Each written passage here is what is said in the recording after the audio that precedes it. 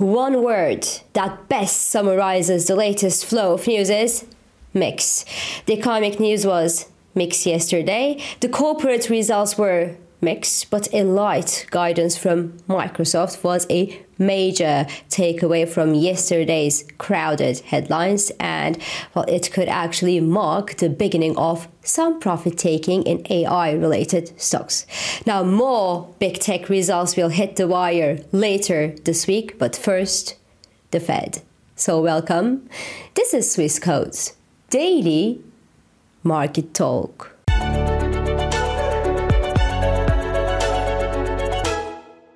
So I have some good news, I have some bad news, and news that are fundamentally good for the economy and bad for the global interest rate cut expectations. So I will start with the fundamentally good news. So the good news is the European economies actually performed better than expected by analysts last quarter. So this does not mean that they did well, mind you. It just means that the European economy surprisingly avoided a recession in the final quarter of last year, and it is already good news per se. And it is also said that it is the European version of soft landing. The fun fact is, the flat European performance is thanks to a relatively better Spanish and Italian growth and not the German numbers, because, well, the German economy, which used to be the European growth engine, remember those days? Well, contracted by 0.3%.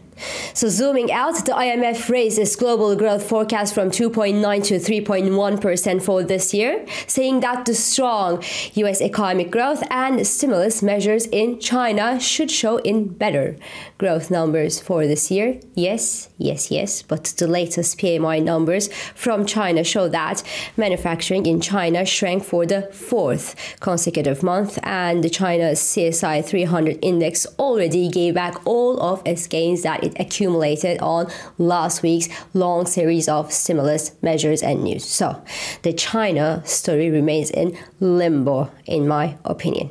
Anyway, now let's come to the bad news. The bad news is these good growth numbers in Spain came along with an unexpected jump in the inflation numbers as well. And more euro area countries will be releasing their own inflation figures today. And well, given that the growth numbers in the euro area were better than expected and flattish, a set of stronger than expected inflation data for the Eurozone countries should actually throw a floor under the euro's weakness simply by weakening the European Central Bank those hands. So the euro, which partially reversed yesterday's losses against the US dollar, is still under a decent selling pressure this morning at the time I'm shooting this video, with a crowded resistance into the 200-day moving average, which stands near the 108.40 level.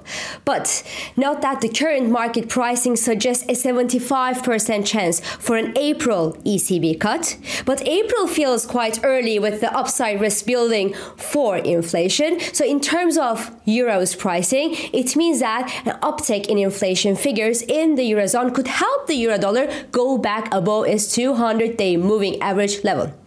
But all that will obviously depend on what the Fed will say as well, because a sufficiently dovish Federal Reserve could actually pull the US dollar lower, help the euro strengthen, and a stronger euro against the US dollar would temper the energy-led rise that we see in inflationary pressures and allow the European Central Bank to act sooner rather than later. And the same reasoning applies to all of the other major central banks that are not the Fed. A softer Fed and a cheaper US dollar are only good for global inflationary pressure. So this is why the Fed decision matters the most for all of us, and this is why we can't stop thinking and we can't stop talking about the US Federal Reserve. So what the Federal Reserve will do and what the Federal Reserve will say is important, and happily, well, we won't wait much longer before finding out what they think in the US about all this. So the Fed will announce its latest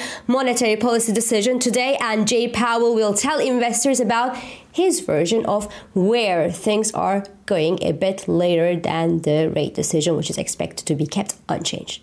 So data-wise, we had a mixed bag of news from the US as well, both in terms of economic data and corporate results. So the good news for the US was that the US job openings increased in December, so more jobs were actually offered to people, which is obviously not cool when you helplessly want this US jobs market to loosen so that the Fed could cut the interest rates sooner rather than later. But the good news is we still have many layoff news on the headlines. So PayPal cuts 2,500 jobs, UPS plans 12,000 job cuts, Meta, Amazon, Google, and even Microsoft are cutting jobs. So far in January, 23,500 jobs were terminated. I mean, even more than that. And the ADP report, which is due today, is expected to print a fairly soft 145,000 new private job additions in January.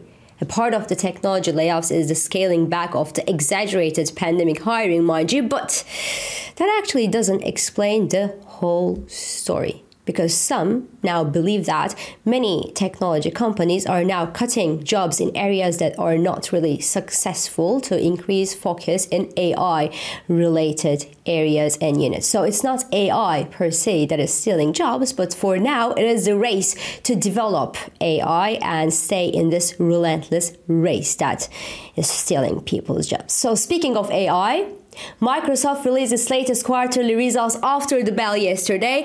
Both earnings and revenue was better than expected by analysts.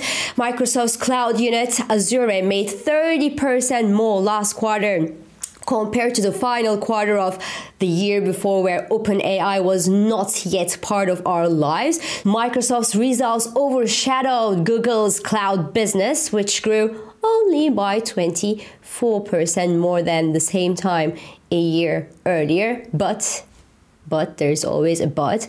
Microsoft's stock fell up to 2% in the after-hours trading because the company gave a light quarterly outlook. So it actually matched by anything less than mind-blowing is considered as being weak reasoning at the current price levels and valuations. So in this respect, some profit-taking in Microsoft and elsewhere in big technology stocks is perhaps on today's menu, because Google fell almost 6% and AMD fell more than 6% in the after-hours trading yesterday after their results failed to match the market expectations as well. So the question is this the beginning of profit-taking and correction for big tech stocks? Well, it could be. The S&P 500 has been running from record to record this January, and that's mostly due to the extension of this big technology rally on AI. Mama stocks are up by more than 10% since the beginning of this January. And Nvidia,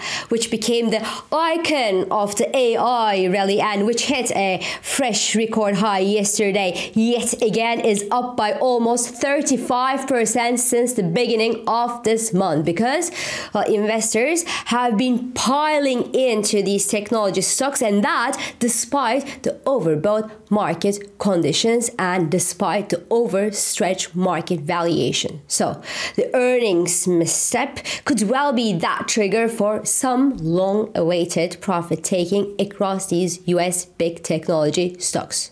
And if that's the case, well, even a soft Federal Reserve stance could hardly make investors feel better, because bear in mind that the technology stocks in the US, which were initially supposed to be sensitive to the Federal Reserve rates, mostly ignored the higher rates last year throughout the year because AI overshadowed every piece of economic news and rate news. So a profit taking could come even with prospects of softer financial conditions in the US moving forward, I'm telling you. So this is all for today. I'm İpek Özkardeşkaya, and thank you for joining me, and thank you for all your beautiful and supportive messages. I hope this episode of Market Talk has been helpful. and it has been insightful to you. So please do not hesitate to leave your comments, your reactions, and your questions below as usual. And follow us on Instagram, on X, and on LinkedIn for regular market updates. Subscribe to our YouTube channel for daily market comments. And please don't forget to hit the like button on these videos to let us know that you enjoy them. So I will meet you again tomorrow. And until then, good day trading.